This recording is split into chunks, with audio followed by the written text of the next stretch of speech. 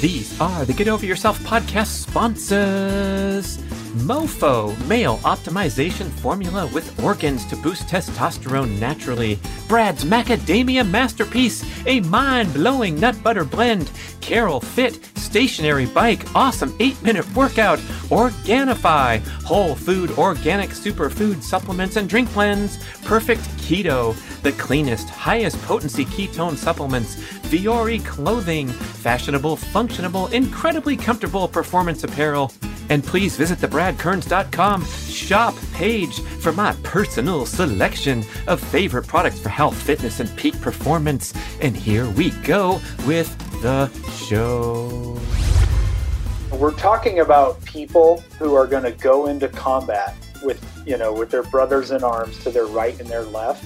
And the number one goal is not that they're fit. The number one goal is to make sure that this is a person who, with his dying breath, will do everything to accomplish the mission. I never won anything, but I was always in the top finishers of all of those. I never failed a single physical event in all of BUD/S, but I also never won one of them. The only superpower I have is superhuman will, right? I just have, and many SEALs do, and many successful people do. It's not necessarily the physical talents or the mental talents or whatever it is. It's just superhuman will. Hey, listeners, you are going to love this amazing journey of Eric Frohardt, former Navy SEAL. We are going to go backstage into the world of basic training and trying to make it through that amazingly difficult funnel to graduate the Navy SEAL BUD/S training and become a member of the SEAL teams. Eric did it for 12 years, going all over the world, applying amazing and disparate skills. He was a sniper. He was the lead mountain climber. He was a demolition expert. Oh my gosh. But just getting started from a small town experience in Iowa, he went off to college. He formulated a dream one day that he wanted to be a Navy SEAL. He wanted to prove people wrong that told him he couldn't do it. Imagine those people saying you can't make it to become a Navy SEAL. And so off he went. And you're going to pick up a recurring theme in his story, which was a total lack of experience or preparation to take on these phenomenal challenges. And he just went out there and did them. The first time he saw the ocean was at Navy SEAL training. He climbed the highest mountains in North America and South America with no mountaineering preparation, did a little trip up El Capitan, the most impressive wall on earth, with very little preparation. And he did it with this incredibly resolute and positive mindset. Listen carefully during the recording to his speech patterns and how he closes the loop on these comments like it was just going to happen. We were just going to get it done, etc., etc. It's a great show. We just simply have a conversation about what it's like to go for these dreams and achieve them and try to leverage those skills into real life. Interestingly, towards the end, he talks about how it is a difficult transition to come out of that intense military experience into real life, but the importance of leveraging those skills and that mindset that he developed into his various entrepreneurial efforts that he's been making in recent years. So please enjoy this interesting conversation. You're going to be wowed. You're going to be pumped up. And here we go with Eric Frohardt. I have Eric Frohardt coming to me from his new home. Exciting, or en route to your new home, Omaha, Nebraska. So we come to the heartland to bring you this show, listeners, and it is going to be a wild one. We've warmed up for just a few minutes, and I've already heard some amazing discussion points that we're going to get into. But, oh, man, thanks for joining us, Eric. Yeah, thanks. Happy to be here. It's been fun listening to a few of your episodes recently. Very cool. Well, your background is extremely interesting. You're still a young guy and you got a long life ahead of you, but oh my gosh, what a journey, particularly the experience as a Navy SEAL. But yeah. I want to get right into that, especially those quick transitions that you mentioned about how you jumped into this.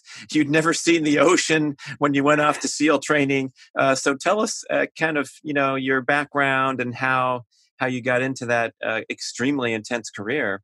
Sure. Well, my wife and I joke about this regularly. I just turned 42. We're both 42.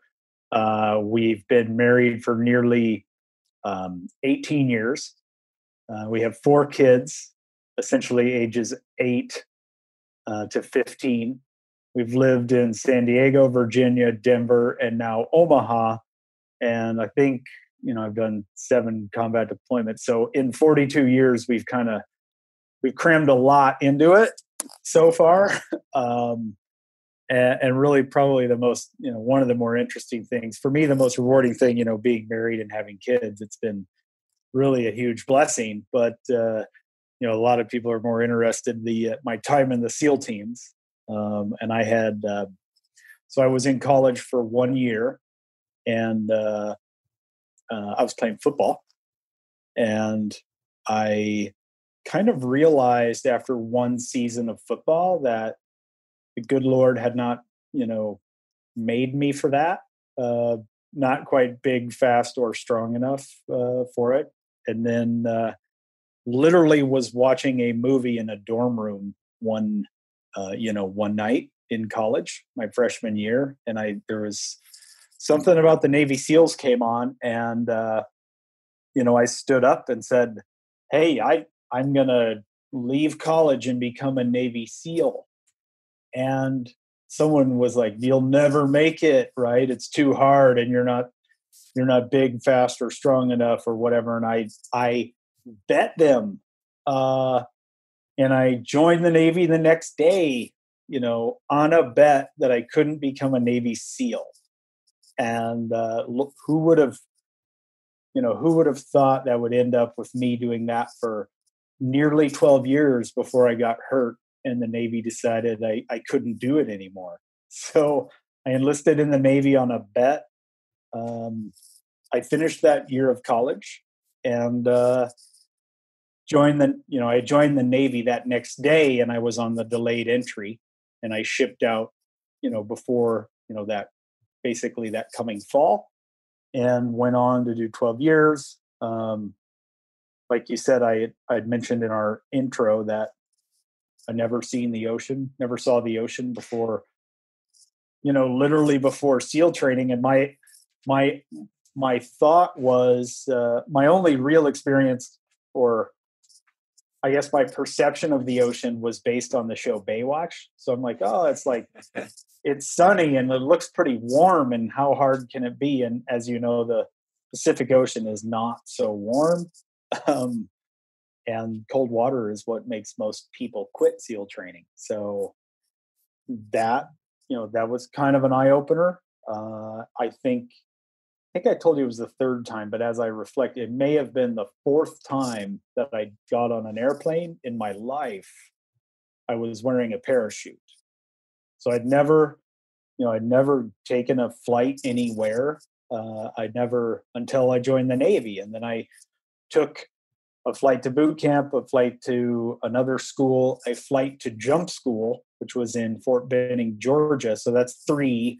And then the 4th time I got on an airplane, I was wearing a parachute. So you have this, a kid from a cornfield in Iowa who enlisted in the Navy on a bet, who's never seen the ocean, dumb enough to raise my hand when they ask who's never seen the ocean.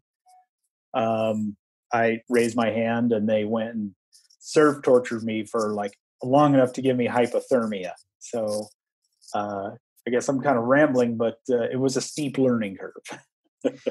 Oh my goodness. I mean, a lot of kids are out there watching the Navy commercials. The recruiters are cruising around the high school campus everywhere you look. But that journey from deciding to enlist and then getting to SEAL training, I imagine there's some way to distinguish yourself really quickly. So how did that go from the time you enlisted? And also, did you inform your football coaches that you were dumping them for the Navy SEALs? Yeah. So I did tell my coach, and I wasn't that great in college football. I was really good in high school, but I played in small town, right? So big fish, small pond situation. I had met in the spring. We have spring football, and I met with my college football coach. And they're like, "Hey, we're gonna, we'll offer you a little scholarship this year." I said, "Thanks, but no thanks. I'm gonna join the Navy and become a SEAL." Of course, he was like, "Whatever, you'll never make it." Um, and I mean, part of it was, a chip on my shoulder. I'm going to prove them wrong. Really, that's probably most of it. And I was not really sure what I was going to do, and that was the first time I was certain that I wanted to do something. And then when I joined, it was pre 9/11, so it would have been 1998, and there was not the wealth of knowledge that we have now from all the books and the websites and things like that. So, I got a little pamphlet from my recruiter and proceeded to run a lot on the gravel roads. And, I didn't really have a gym, so I'd do push-ups in the barn. And then I did kind of Rocky style. I didn't have a pull-up bar. I just did tons of pull-ups on the rafters in the barn. And, it all worked out. Our buds class started with around 190 people, 187. This is the budding SEAL members, so they have to go Yeah, through. it's selection to become a SEAL. So it's BUDS, which stands for Basic Underwater Demolition SEAL Training. And you're not a SEAL when you finish it, but it is the hardest part of becoming a SEAL. So how do you become one of those 190 out of thousands of enlists? Good. So nowadays, when you do that, you can have a guarantee to become one of those 190 if you pass certain tests prior to joining. I didn't even have that. I had to take a test in boot camp, and if I passed that test in boot camp, I could be one of those who showed up to try out. And sure enough, I was. So was it a pretty rigorous test? Physical challenges or multiple choice questions? Are you sure you want to do this? True or false? That kind of thing. The test then, and I'm not sure what it is now. It's not really that hard. You had to be able to do, like 11 pull-ups and 50 push-ups, and it wasn't relative. It wasn't that hard. You had a 1.5 mile run and some other, a swim test, some sit-ups. It was not representative of the fitness that would be required of you, to make it through BUDS training. Like in BUDS training, the thing that hurts people the most is the running. And outside of your normal workouts, your body weight calisthenics, your log PT, your O course, your 2-mile ocean swims, or your weekly timed runs, every day you are running to and from chow 3 times a day, 1 mile each way. So you get 6 miles of running without working out just to eat. And that leads to a lot of lower extremity, overuse, kind of like stress fractures below the knee, right? So you have to kind of work into it. So you do have to put the miles in running wise. But you have to eventually be able to do at least 20 pull-ups, 120, sit-ups, 120 push-ups in a row, running a 4-mile run, in soft sand in like 27 minutes. I forgot what the time is on the ocean swim, which is, there's no line on the bottom of the ocean to kind of follow. So you're kind of zigzagging everywhere. So it was definitely not, wasn't quite what I expected. So you get out there to BUDS training and the attrition rate is extremely high. Do you have figures on that for how many of that 187 completed?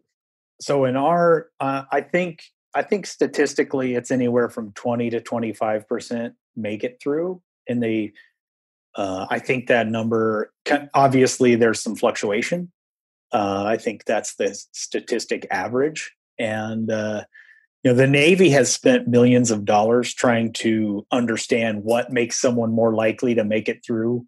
Wow. and whether it's psychology testing or, different fitness tests. And they've determined they can't figure it out. And, but Richard Gere solved that question decades ago. Right. He said he had no other place to go. Yeah. That was brilliant. Yeah. You can't measure heart, right? So they really have spent a lot of time and energy doing, obviously, the physical challenges. You need someone who's not overweight and lazy, but right.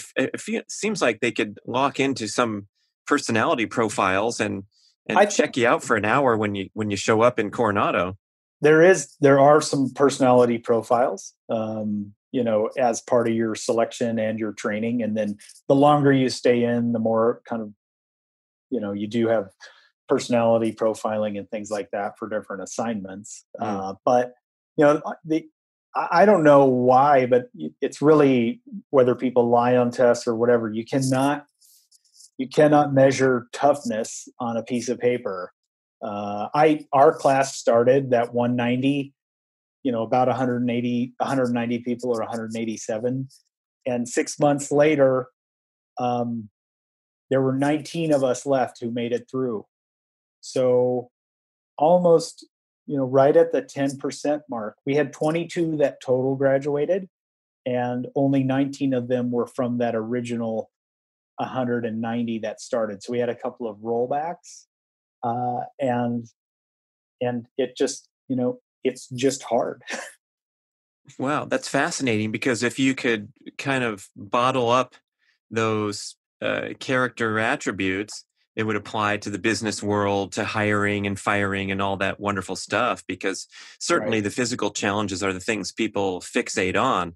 Right. But I know from talking to, guys that didn't make it through and whatnot, it kind of goes beyond how strong of an ocean swimmer you are. Absolutely. If you took a group photo of 190 or of us that started, and you said, all right, take your shirts off. We're going to circle on this photo, the 10 or 20% that is going to make it through training. You'd get some right. You'd get some wrong. Like some of them looked like they were going to make it, they're ripped, and others you would have never guessed. Right. And if Jeez, man, maybe you should have stayed with football. You would have been like Julian Edelman, right. 5'10", 182, catching passes in the Super Bowl, getting open past these, athletic freaks that are trying to guard him. Incredible.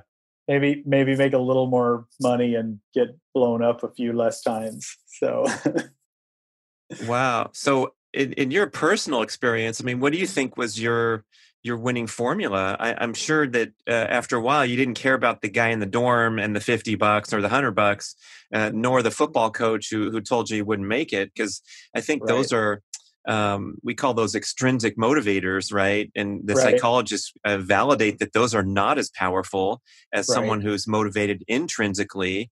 And you called it heart, or whatever you want to call it. Well, I think there's a couple of different factors, one of them being, I'm the oldest of four, but I've always been A-type and driven. And, but my two little brothers are like significantly bigger than me. So that might have given me a chip on my shoulder. I'm also, when I decided to join, the Navy, most people said I couldn't do it. And then my dad was like, "Oh, you can do that, and you would be great at it." Wow. So a perfect blend, You got right. the naysayers. It's like Rocky, yep. All the naysayers, and then the guy in his corner saying, hit him in the ribs, Rock. Yep. And then you need a guy in your corner, man. I love it. Thanks, Dad. It was very powerful when I told him, and he's like, "Oh, I think you could do that. I think you do a great job at it." And then also, I'm from a small town, a very small town, and most of the people there are, there's people from all shapes and sizes and from all around, the U.S. But I graduated high school with about 30 people, and my parents still live in a very small town. And unlike people from a large town, I didn't have any anonymity. So if you're from New York City or LA and whatever, and you don't make it, like your family will know about it, a couple of friends will know about it, but no one else will know. My, my town would have known, and we're a close family, but that town is small too. When I graduated Hell Week, there was like a sign on it was written on the bank sign that I had made it through Hell Week. So there was also some healthy, small towns are not all bad, right? There's some good and some bad with it, but there's no part of it was there was no way I was going to go back, with my tail between my legs, having not made it, if that makes sense. Wow, that's heavy, man. I've never really thought about it that way. Yeah. And a lot of times we think the small town is this isolating experience, a slight disadvantage when you head off to the big university. But this is pretty strong. I interviewed someone on the podcast named Amanda Renteria. She was a candidate for the governor of California. And she told her story of coming from a small farming town, Yep. daughter of first generation Mexican immigrant farm workers. And she went off to Stanford, and she was going to succeed no matter what, because they had so many hopes and Yep. kind of respect riding on someone who actually made it out and went off to this mythical place called Stanford. And it was Yeah. you think about that compared to the kid whose parents wrote a check to the new biology building so they could get their kid in, and everything was privileged and entitled. And boy, now we're talking about intrinsic motivation. You're carrying your town on your shoulders. It was that. I mean, there was definitely a piece of that. There was a piece of the, my family, my town, and all that sort of stuff. I was not going to, I literally passed a kidney stone in Hell Week, which are like two of kind of the hardest things I can think of. Hell Week's pretty hard. You got it out of the way during Hell Week instead of on vacation. Right. It would have ruined your vacation, but hey, why not? Let's just do it in Hell Week. And I didn't know what it was. I was, the Navy diagnosed it as IBS, right? Like, whatever. Oh my goodness. Oh, you just have IBS. Here, take this, whatever. And I'm, Hell Week is essentially, it's 5 days nonstop. You get a couple of 15 or 20-minute naps. You're hallucinating and you're walking and running everywhere. And you just can't, it's nonstop. And on about Wednesday afternoon, I started to get some pain in my flank, and found out later it was a kidney stone. Anyway, I was either, maybe I wasn't smart enough to quit. Maybe I should have, but I was not going to. I'm sure everyone's saying, "Oh, wait till you get to Hell Week. It's super painful. You'll be doubled over in pain." And there's right. Eric trying to pass a kidney stone, thinking it's normal. Yeah. Anyway, so, and at the end of Hell Week, as if it's not hard enough, you go and you get a medical check at the doctor, and it's not a full week; it's only 5 days, but they call it Hell Week. And on Friday afternoon, after they check you out at the doctor, before you go back to your barracks room, and then you sleep until like Saturday afternoon to get caught up, and they tell you, don't leave base. Your immune system is jacked up. We have to monitor you for the next 24 hours and make sure you're okay because of edema and all sorts of, other issues. And I'm sitting there and so you're wet all week in Hell Week. And I was kind of between sizes on boots. And they recommend getting a smaller boot size because your feet are going to be wet all week. And if you get too big of a boot, you're going to get a blister. So I'm in a boot and I don't get a blister, but my big toenails hurt, and they pull my boots off. They had to remove both of my big toenails the day Hell Week got over. And so there I am walking back to the barracks with my new boots in my hands, walking barefoot on the asphalt. I'm pleased to present B-Rad grass-fed whey protein isolate superfuel, the absolute highest quality, all-natural protein supplement infused with creatine that delivers everything you need to optimize your appetite for fat loss, recover quickly from workouts, and build and maintain lean muscle mass, the single most important attribute for aging gracefully. Our protein comes directly from small family farms in America's dairy land of Wisconsin. It's cold processed and microfiltered for maximum bioavailability and digestibility. So please don't mess with the many cheap commodity protein supplements that are ineffective, inferior, less pure, and often contain junk sweeteners, especially the plant-based offerings that are vastly less bioavailable than the gold standard of protein supplements, that's whey protein isolate.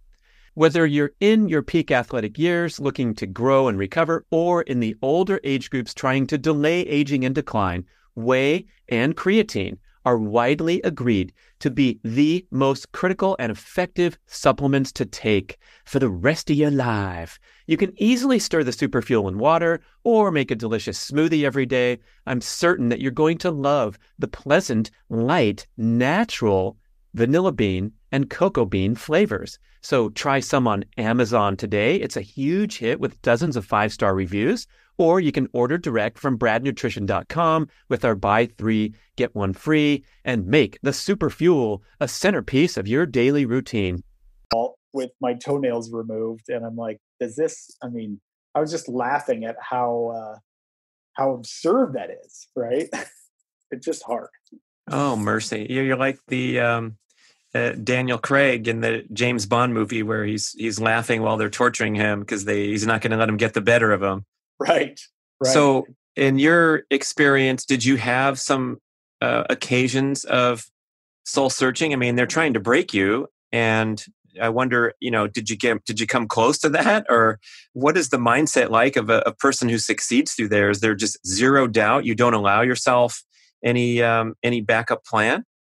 Yeah, I did. I burnt the boat when I landed on the shore, and I was gonna make it, or they were gonna. The only way I wasn't going to make it was, and this happens a lot. Like people, I would say, who would have been a better SEAL than I was, just didn't make it through because they got hurt. So Right. there's plenty. David Goggins talks about that, right? Yeah, he had his stress fractures, and that's it. There's plenty of luck involved, like not getting hurt.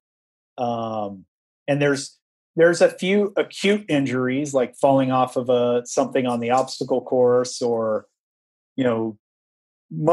some acute injuries, but most of the injuries are just overuse injuries. So, and people kind of get rolled back or whatever the case may be. So really that was how I was going to go out, was if I got hurt, because quitting was certainly not an option.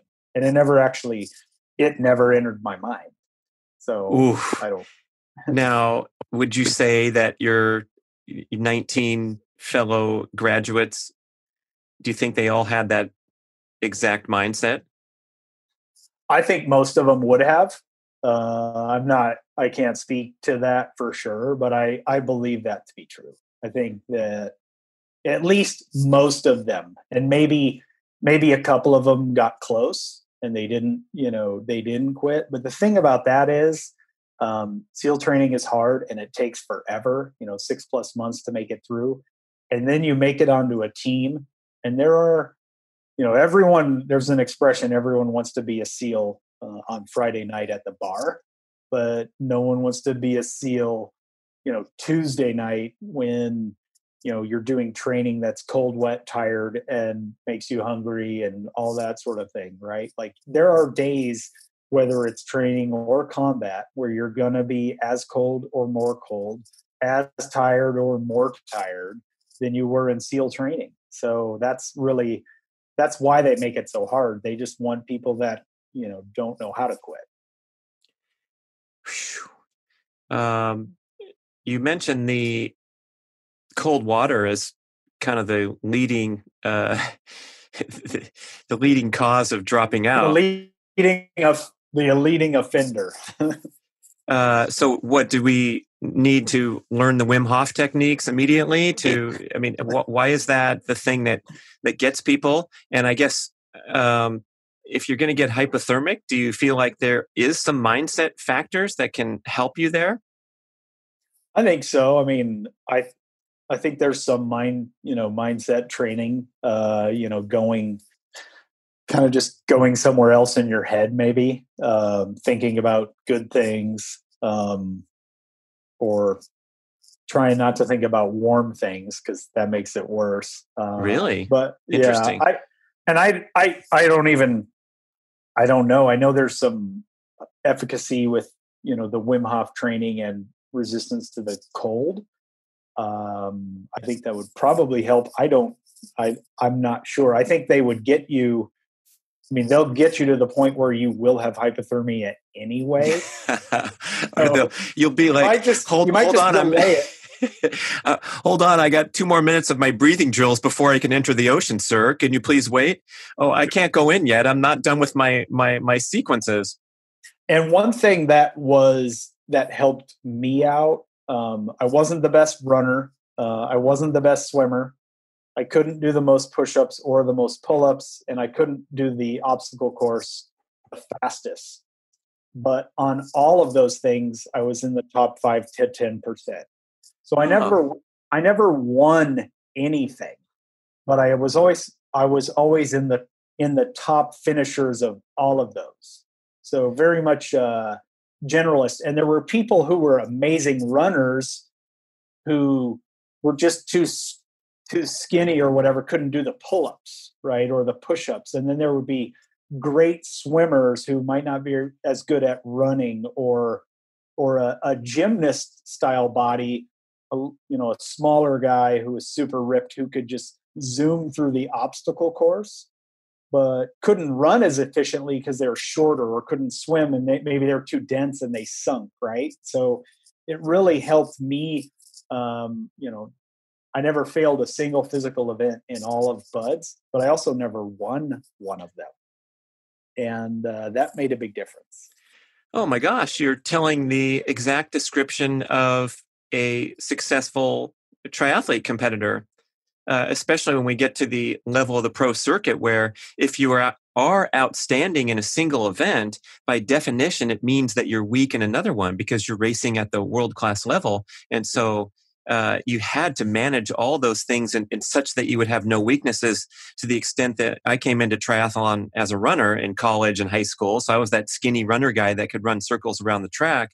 And Right. all of a sudden towing the line with all-American NCAA swimmers with that physique and their whole background. And so I had to get worse and worse in running because I had to train my brains out in swimming. But then once you adapt to, in my case, all three, you had a little more than just swimming, biking, and running straight ahead. But that's a great insight, is you by definition have to work those weaknesses so that you can be strong in everything.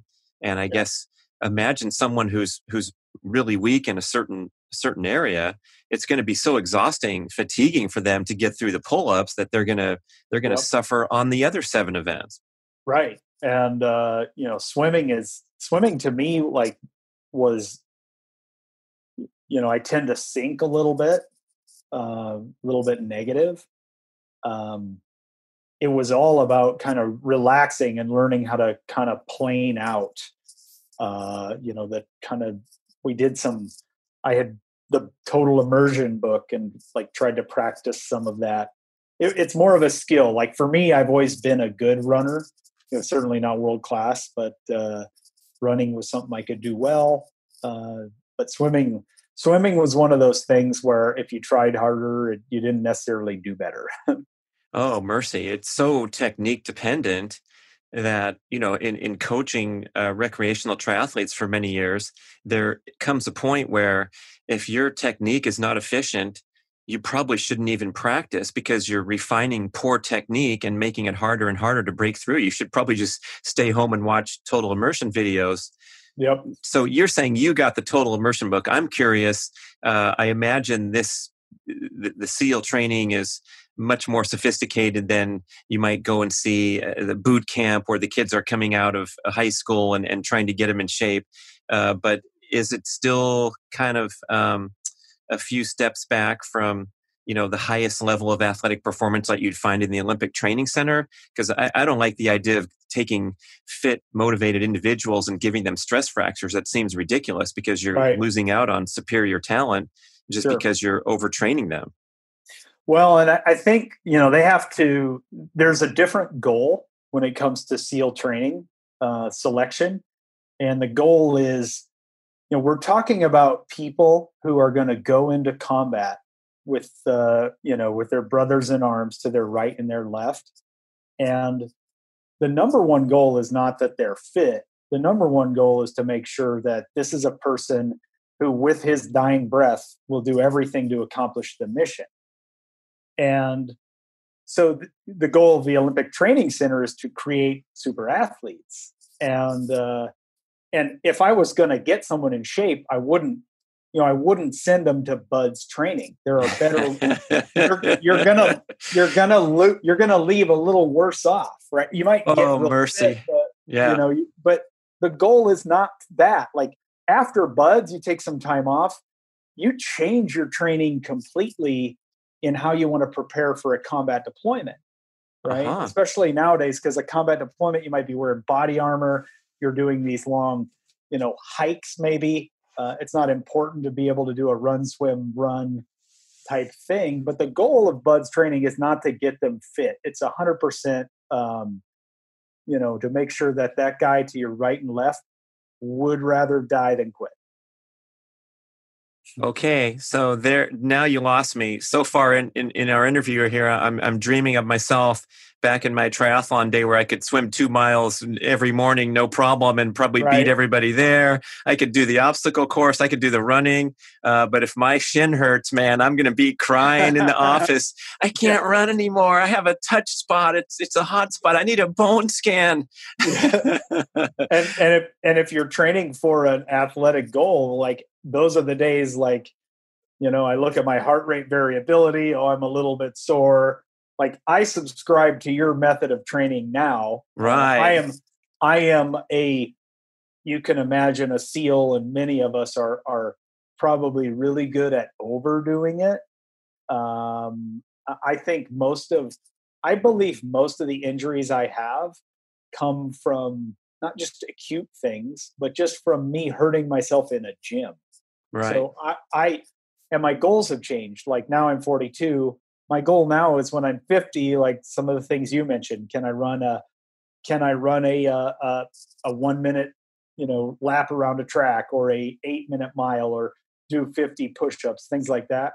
With new goals, I'm kind of looking at my heart rate variability, checking how I feel, and really not pushing it as hard, or doing like a sprint day and then a slow day, or a heavy kettlebell day and then a relaxing day. So it's different. Hey, you've been there and done that, man. You're allowed to take care of your body now. Yes. Great insight. Hey, I wonder if they've ever done like a stunt or something where, a guy like Ashton Eaton comes to town and is put through the program. He's the world record Olympic decathlete. I mean, If you had a physical marvel there who was just showing that everything was doable or something like that. We had, it wasn't my class, it was the class before mine. And they had an Olympic decathlete. He was an alternate for the Olympic decathlon. And he was, up through first phase, he had the fastest swim time, the fastest run time. He could do the most push-ups, pull-ups, and sit-ups. There were things on the obstacle course that, us mere mortals could take us 60 to 90 seconds to go through, and he could almost hurdle them, right? Because he was a mutant, and there were people like that. And ultimately, on the physical things, they always won, but the instructors will break you, and the more gifted you are, the less likely you've been broken or you've failed in your life to that point, and they don't handle it as well. Wow.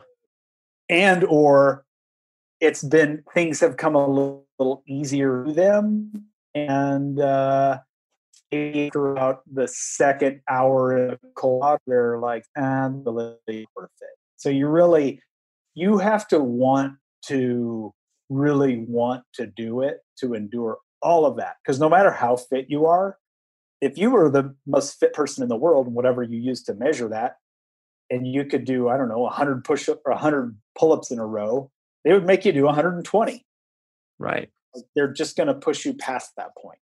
And it just becomes, you will break. It's just a matter of how can you deal with it. So. Oh my gosh. I just heard Tom Brady talking about, how does this guy make it 23 years in the NFL? He was the 197th pick in the draft the year he was drafted. When he got to, he was underdog in high school. He didn't start till his senior year. And he said that at every level, he was obligated to compete because he wasn't that superstar from day one, which most of the guys in the NFL, most of the guys at Division I, they never had to struggle. They never had to worry about the backup, beating them out and all that kind of thing. And he was that guy that had to compete every single level. And that's what he attributes as part of his longevity and success formula, that he wasn't afraid to compete. And he was constantly in that position rather than the golden boy. Obviously, in recent years, he's owned he's run the team. Right. But, to get to that point where he's probably still not taking it for granted, obviously, because he's training his body at a higher level and all that great stuff. Yeah. Greetings, my fitness-minded listeners. I want to acquaint you with the Primal Fitness Expert Certification Program, the most comprehensive home study multimedia fitness education course in the world. If you want to enhance your personal knowledge of all aspects of leading a healthy, active, fit lifestyle, this total immersion course will be life-changing.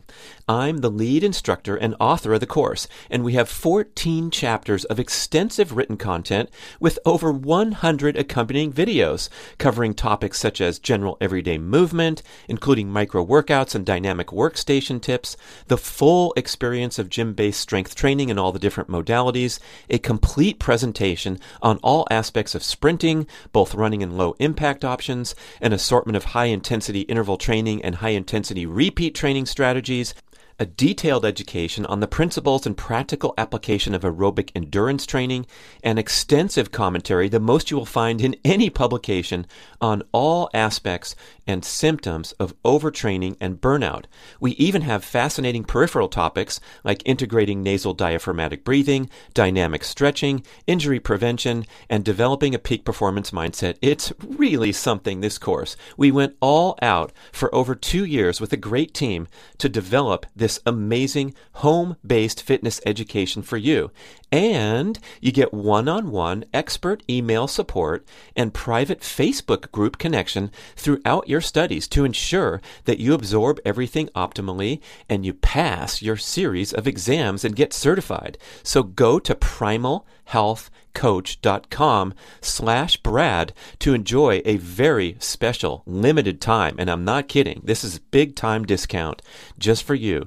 25% off your tuition. A fantastic premium offer at primalhealthcoach.com/Brad for the most comprehensive fitness course you can ever find. I think there's some definite truth to that. I mean, I don't begrudge people who are talented. I'm sometimes jealous of that. But if you didn't have that struggle at some point, eventually you're going to. And it helped, the more that you've overcome, the better. It's almost like that is a skill that you can learn to overcome things. Right. Yeah, and I remember I've written about this before because you talk about natural talent so much in sports Yeah. and in triathlon. One of these guys, Mike Pigg, who was one of the greatest of all time at Olympic distance, probably the best ever. And if you look at him and his background, he wasn't naturally talented in any of the sports. He was a mid-level runner from a small town competing against, Division I guys who had evolved over to triathlete. But what I identified in training with him was he had an incredible talent for getting up every day and getting out the door without his brain or his human frailties getting in the way. He was just Right. talented because he could go all day, wake up the next day, and recovery is a talent too. And Yep. it was an off the charts talent, just like the guy who picks up a bike and 3 months later he can win a time trial. So there's different forms of talent, and I think that whatever you just described, that mental talent, that resiliency, is definitely something that, hey, maybe you were born with it, just like the guy who was born with size 14 flipper feet, like Michael Phelps. Right. A buddy of mine said the other day, and I wrote it down and I put it into my Evernote because it hit home with me. Um, the only superpower I have is superhuman will. I have nothing, like no other. I mean, I'm in shape now, and there's certain things I can do maybe that others can't, but that's just from hard work, right? I just have, and many SEALs do, and many successful people do. It's not necessarily the physical talents or the mental talents or whatever it is. It's just superhuman will. So the superhuman will took you to a 12-year career, which seems like kind of a long time to be an active SEAL. I don't know what the average is, but you're out there, man, getting deployed left and right. Tell us what the career's like with the deployments, and then you go back to training or you have time off. I'm also wondering, like, you did all that hard work, you made it through Bud's training. Everyone Uh-huh. wants to be a SEAL. Yep. Besides the cred at the bar on Friday night, Yep. do you have other benefits in terms of your military career? I don't know. Do the SEALs get paid more, or why do people Right. want to suffer so bad if all you got is a tagline on Friday night? Sure. No, you know, it, there's, I guess that could be a whole episode, but um, it, I did 12 years roughly. I would have done 20 had I not gotten medically retired. So I had an injury in combat as well as some long-term overuse injuries, plus the discovery of a long-term medical condition that all kind of built up to me getting a medical retirement. And I so the Navy deemed me no longer fit for duty, and I got out basically at the very end of 2009. Um, and up to that point, I had served at SEAL teams on both the West Coast and then the East Coast, and deployed numerous times. My first deployment was started 2 weeks before 9/11, and I was in the jungle area, and then we got shipped off to the desert because of 9/11, and then I did a number of other deployments, and got married, had kids. Towards the end, the last 5 years of my career, I was gone anywhere from 250 to 280 days a year, whether either training or deployed. I didn't even put enough miles on my vehicle in 5 years to get an oil change. So when I went to look at my odometer, in 5 years, I had put 2,000 miles on my car. So That's why they put that sticker on there that says 3,000 miles or or 90 days. yes, Yeah. Is that sounds extreme for a military person to be gone that long. Is that unique to the SEALs? I think it was unique to the SEALs or special ops in particular. With at the time, and the it's called the op tempo or the operational tempo, and the deployment cycles and the needs of what we were doing, the type of missions we were able to do. And, granted they are shorter deployments than, an infantry guy at the time might be gone 18 months, and I might do a 4 to a 9 month deployment, depending on the thing. But then when I was back, I was, it was always, we trained really hard too. We could be any sort of thing, a couple of weeks of parachute jumping, and then a couple of weeks of this, that, or the other. Just lots of travel, lots of training, and it's it has come at a high cost, to the community. Just special operations forces in general.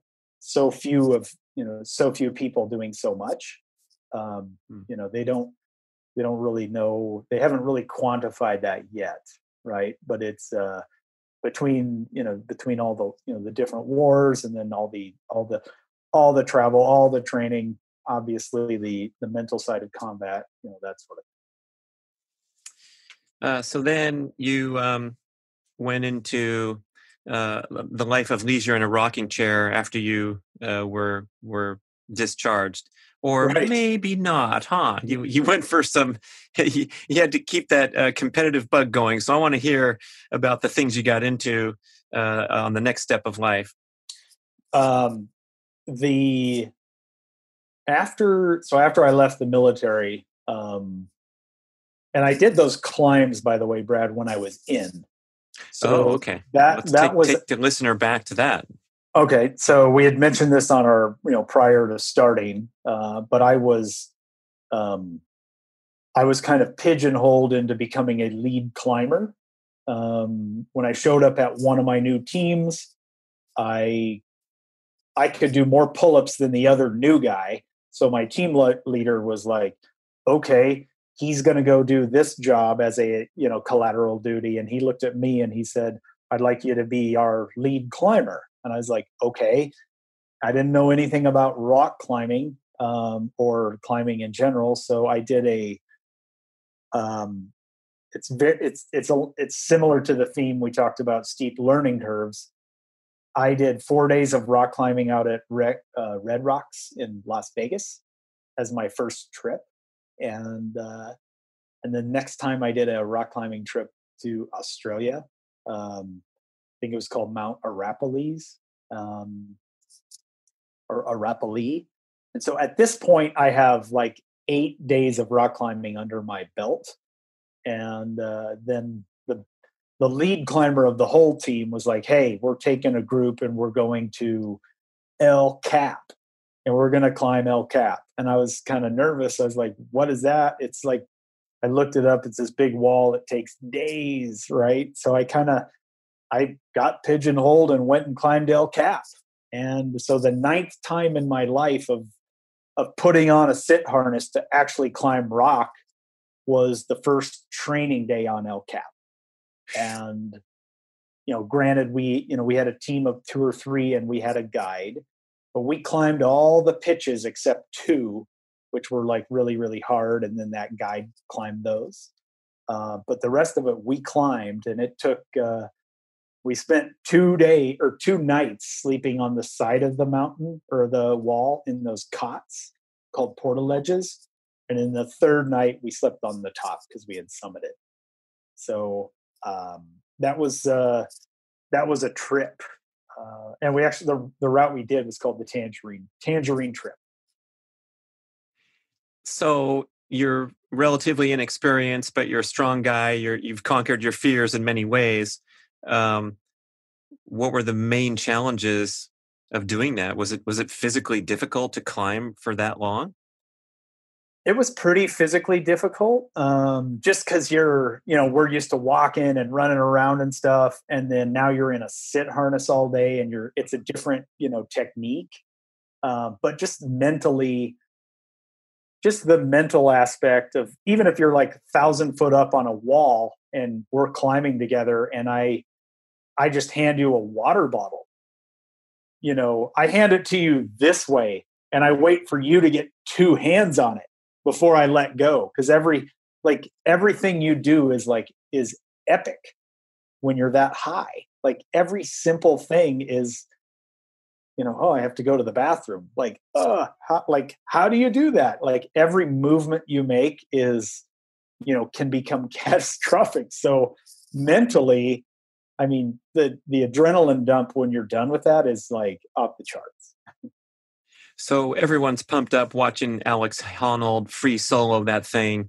I think you bumped into him during your trip there. But if you do make a mistake and you slip off, I guess you're going to fall a bit and then get jerked by the rope. What are the consequences, and what kind of bummer is that? Yeah, if you fall onto your rope, then you'll be held by the protection or the pieces you placed in the rock. So really the mental challenge is when you're putting your pieces in the rock, your little rock climbing pieces, your protection, just the mental aspect of placing it. And you're like, is that going to hold? And you're like, I hope so. And you move on to the next one. And you don't really find out until you fall. And you don't really want to. So, and just the night, like the first night I spent 600, 700 feet up off the deck, sleeping on a portaledge 3 or 4 foot away from the wall because it was more than vertical. So my little portaledge was not even touching the wall. It was just spinning in the wind. You're just hanging out. Yeah. It was definitely, one of the more scary things I did for sure. So and really, Alex, it got you scared being up there, even though you can tell your brain say, hey, I'm safe. These things are steady. It's still a little bit unnerving for a Navy SEAL, huh? For me, it was, having not really, like at least when you're parachuting, you got tons of little ropes holding you onto a canopy. But like rock climbing, you have one rope and it's, holding your world, right? So a little bit more. And I kept thinking about it, like I would think about it that way. And then I would just put it, I'd put everything aside. And, rock climbing is really cool. It teaches you to only focus on the moment because that's all you can do. Like you have to focus on this piece, this move, this piece, and that, you can't really worry about the ones you already placed or the next pitch. You really stay present. And I think Alex talks about that in his, obviously he's in some crazy flow state climbing that thing without a rope. So yeah, the most amazing insight I got from the documentary Free Solo, and it had to come in my second viewing of it. I think I've seen it 4 times now. It's just I call it the greatest athletic achievement of all time in the history of humanity, with no one near in second place. Usain Bolt was up there. Tiger Woods winning the U.S. Open by 15 strokes is up there, but that was just stunning. But I saw him in the middle with his little comp book writing about his moves.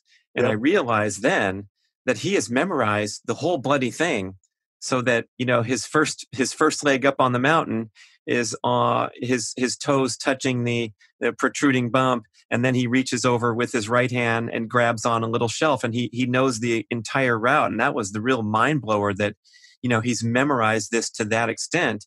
And so, the word free implies that he's just looking on this rock. Where is he going to go next? Like the guy in the climbing gym. But this was something altogether even more impressive, that it was that, deliberate and methodical.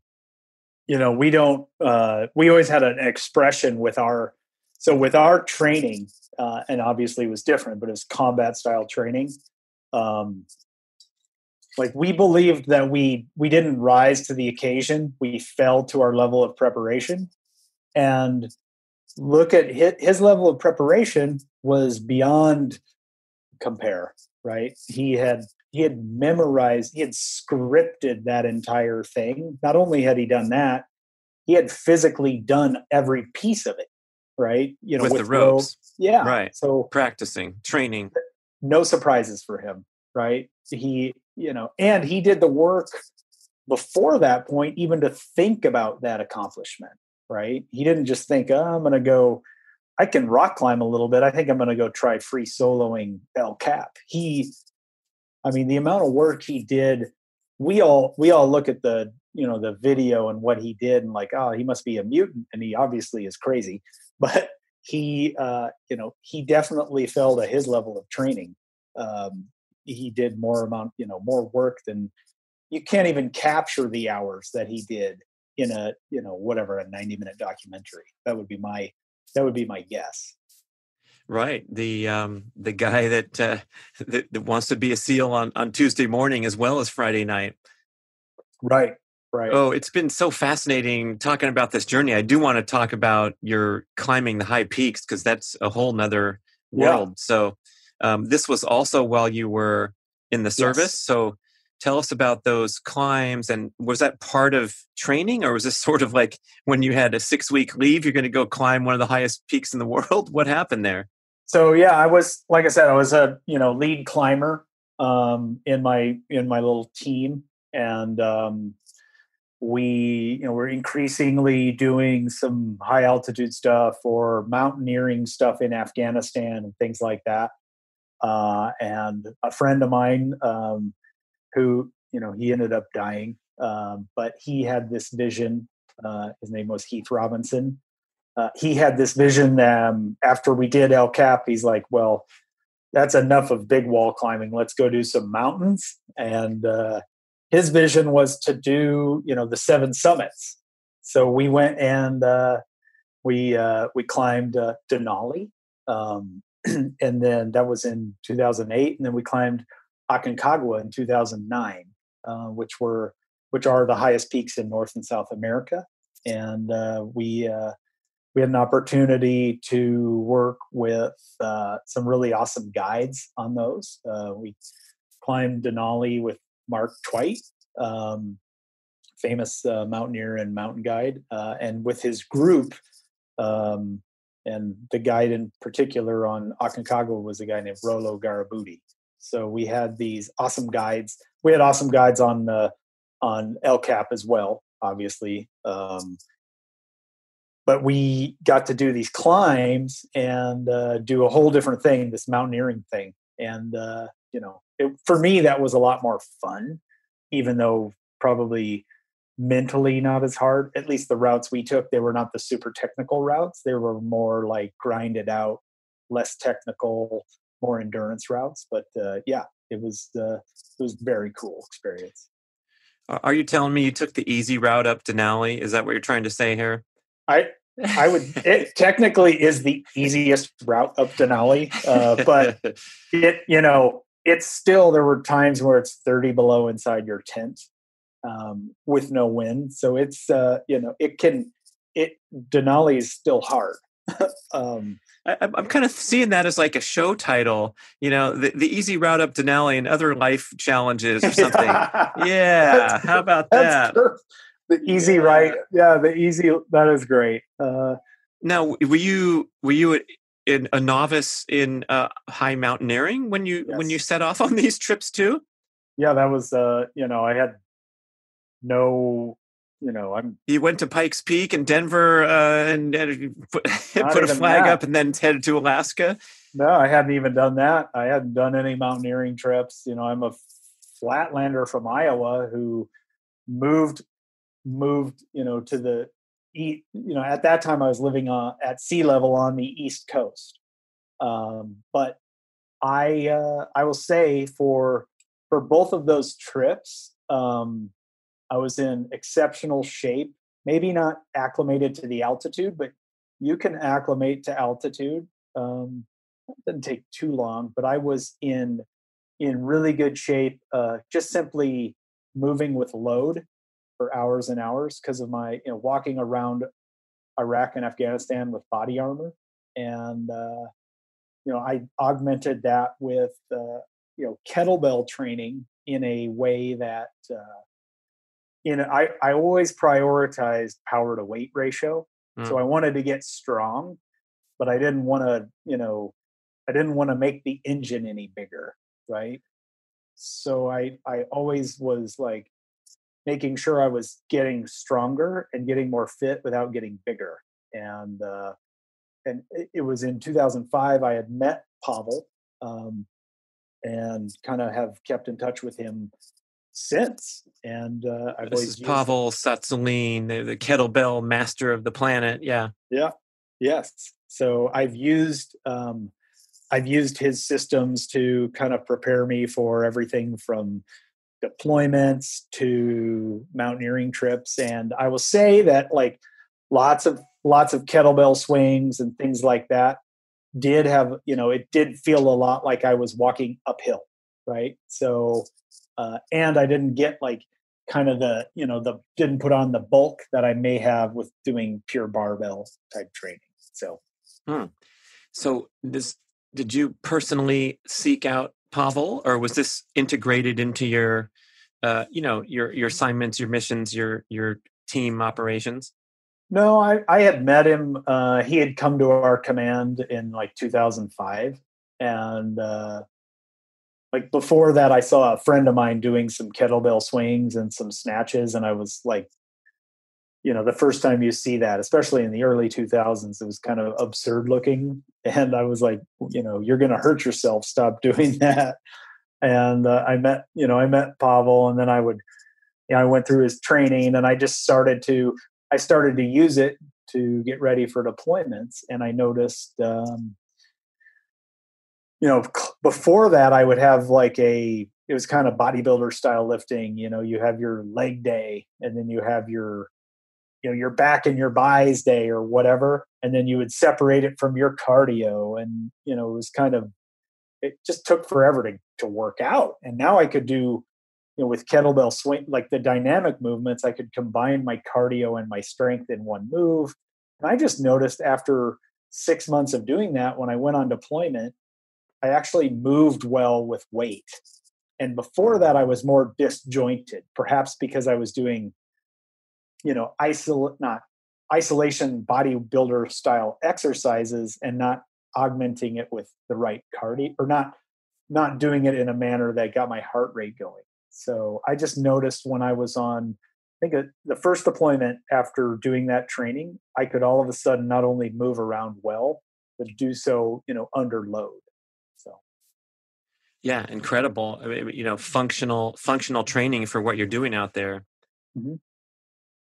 Yeah. Wow, man, it's been a wild ride, and I'm curious now. Today, you've been through all these incredibly intense experiences, kind of like an athlete playing in the major leagues, and then now you're settling into real life with your 4 kids in Omaha, Nebraska. I wonder what that transition's like, and how you kind of feed that competitive intensity that obviously you honed for so many years. Yeah.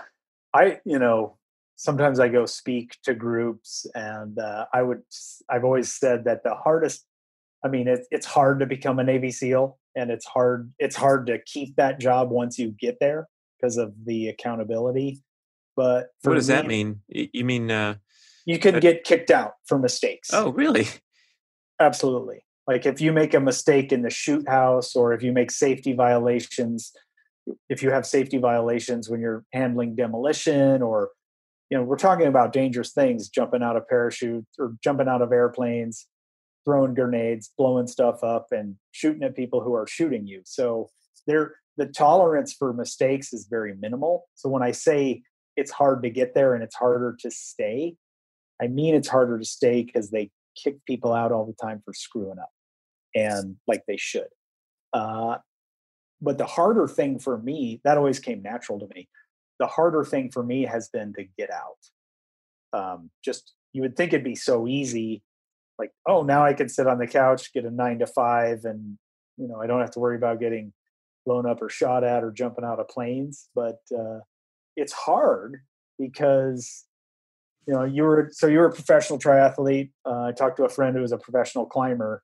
So much of, I think one of the hardest things is so much of how we build our identity is in what we do, right? So my identity was SEAL for so long, and then to just abruptly lose that, it was challenging. And then you can compound that with not having an ability to support your family, because I didn't have a college degree, all those sort of things. It's not like companies aren't just hiring SEALs unless they're hiring security experts and things like that. So transitioning, finding a job, and then another really hard aspect of it was losing that team environment.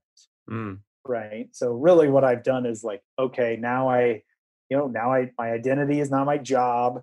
I have a job to support my family, and my new team is my family and my other coworkers. And that's kind of my new battle, if you will. And you just got to find a way.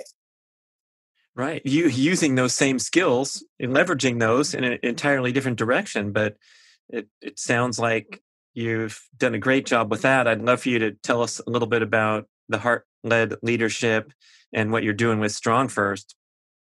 So I was the CEO for Strong First for a while, about 3 years. I left that job, would have been in 2017. I still, communicate with Pavel, and we're still close friends. And while I was there, I actually hired Dr. Craig Marker. So I've heard him on your podcast. Great guy. We still compare notes on fitness stuff. I went and ran. After that, I ran some firearms training programs for a while, and now I just do a bunch of different things. I work for the Center for Heart-Led Leadership, teaching, working with leaders on everything from leadership to team building and just building culture. I'm building a training program for a manufacturing company called TriTool. And I also do some work with a CBD company called Defy. And I'm just helping them. I've had great success with their product. So I'm helping getting that into the hands of more veterans, right? Uh-huh. Just kind of doing a little bit of everything, I suppose. Love it. And the veterans, in many ways, have a rough time when they're done, seems like. Yeah, for the reasons I mentioned, right? Like that kind of that identity and that loss of that team. And really, I mean, don't underestimate how hard it is. You might not make much money in the military, but also it doesn't really matter because you know what everyone makes. So an E5 makes what an E5 makes, and there's no keeping up with the Joneses because you're not fooling anybody. We all know what everyone makes, and that's Then you get out, you live in a neighborhood or whatever, and not all of the things you learn in the military specifically translate to the private sector, right? None of the companies that I've worked for hired me because I was a sniper, right? So that would be a specific skill transfer. However, it is on your resume, so it probably came up in an interview. So tell me about your snipering, Eric, if that's the correct term. Well, there is physics involved, so. Well, I'm kind of feeling like the transfer from, especially Navy SEAL, the most elite performer in a huge, gigantic organization, and coming through that strict and narrow funnel. It seems like that would translate directly such that corporate America would be salivating to find you guys and headhunt you immediately and put you in a position, in a leadership position.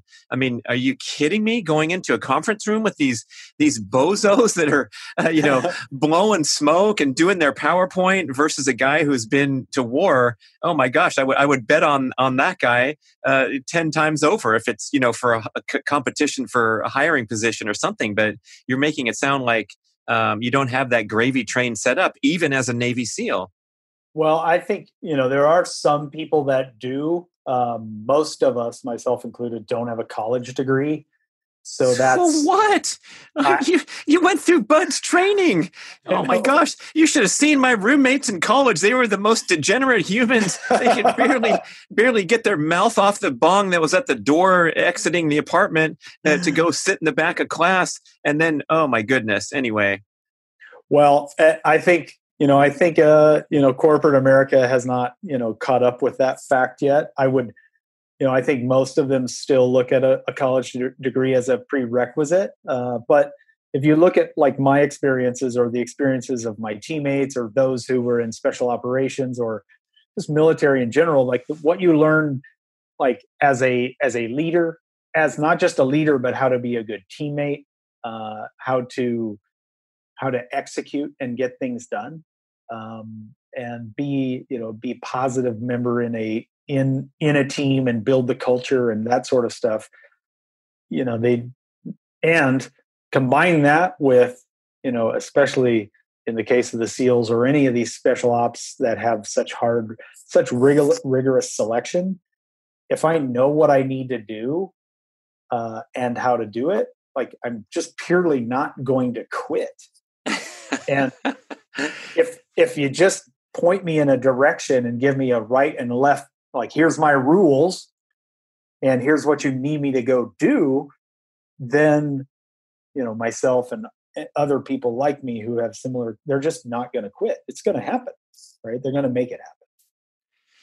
Eric, I think we just figured out your next entrepreneurial project here, because we have on one side this talent pool of people that aren't going to quit and they're going to make it happen. And on the other side, we have people pulling their hair out right now today because they can't get their staff to get off a log and get something done. And oh my gosh, the Navy SEAL headhunter corporate organization is ready for action. Listeners, if you want to hire a Navy SEAL, send a note to the show. We will tee you up with people that are going to rock your world. Oh my goodness. I love it. It's a great idea. Hey man, thanks so much for spending the time. That was a fascinating conversation. I feel like we learned so much about, what it's like in that, elite world, and coming from, the small town in Iowa to the top of the mountain in North America, South America. Amazing stuff. Thank you. I appreciate it. Where can we connect with you? Where do you want to send the listeners? No, I guess I don't really have much to sell here. Oh, Navy SEALs aren't banging up social media. Oh, excuse me. He's not sending out selfies every day. I do have social media. You can follow me there. Just Eric Frohardt on doing the what were you doing? The push-ups in the snowstorm there? That's a great. I love that Instagram site. Come on, go follow him, people. Eric Frohardt. Yeah, Eric Frohardt on Instagram, and once in a while Facebook. I'm not really too active. So awesome. All right. Well, keep it up. Keep up doing the real thing, and good luck in your new home. Awesome. Thanks, Brad. Eric Frohardt, people. Thank you very much. Da, da, da, da. It's a masterpiece. It's a masterpiece. Hey, this is going to be one of my favorite commercials because I get to introduce you to the delicious, nutritious, life-changing Brad's Macadamia Masterpiece. This is a mind-blowing nut butter blend that will soon ascend to your number one go-to snack, treat, or accoutrement for anything from dark chocolate, a cucumber celery smear, or mixed in with yogurt, oatmeal, cheesecake, or with a spoon right into your mouth, heading south. Let me tell you what I created in my kitchen through whirlwind experimentation and extreme sampling to my VIP product testing crew across the nation, so far with 100% approval. In this beautiful jar, we have macadamia nuts, walnuts, cashews, the rare and precious coconut butter, coconut flakes, cacao nibs, real ancient sea salt, and organic MCT oil. Every single ingredient has been sourced to origin to be the very best we could find from around the world for the absolute highest purity and nutritional value. We run this product in small batches with a boutique family business in the Pacific Northwest, and everything is cold pressed to preserve nutritional value. So if you like eating healthy, it's a dream come true for all those who are keto, primal, paleo, and vegan vegetarian too.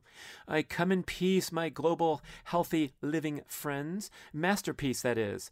Try some now and it will change your life. I promise. If you don't like it, send it back to me. I'll eat it. You can order Brad's Macadamia Masterpiece on Amazon. Simple. Or if you're bold, daring, and adventurous, buy 3 and get a bottle free at bradventures.com.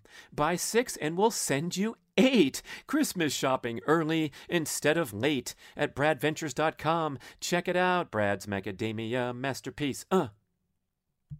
Thank you for listening to the show. We would love your feedback at getoveryourselfpodcast@gmail.com. And we would also love if you could leave a rating and a review on iTunes or wherever you listen to podcasts. I know it's a hassle. You have to go to desktop iTunes, click on the tab that says ratings and reviews, and then click to rate the show anywhere from 5 to 5 stars. And it really helps spread the word so more people can find the show and get over themselves because they need to. Thanks for doing it.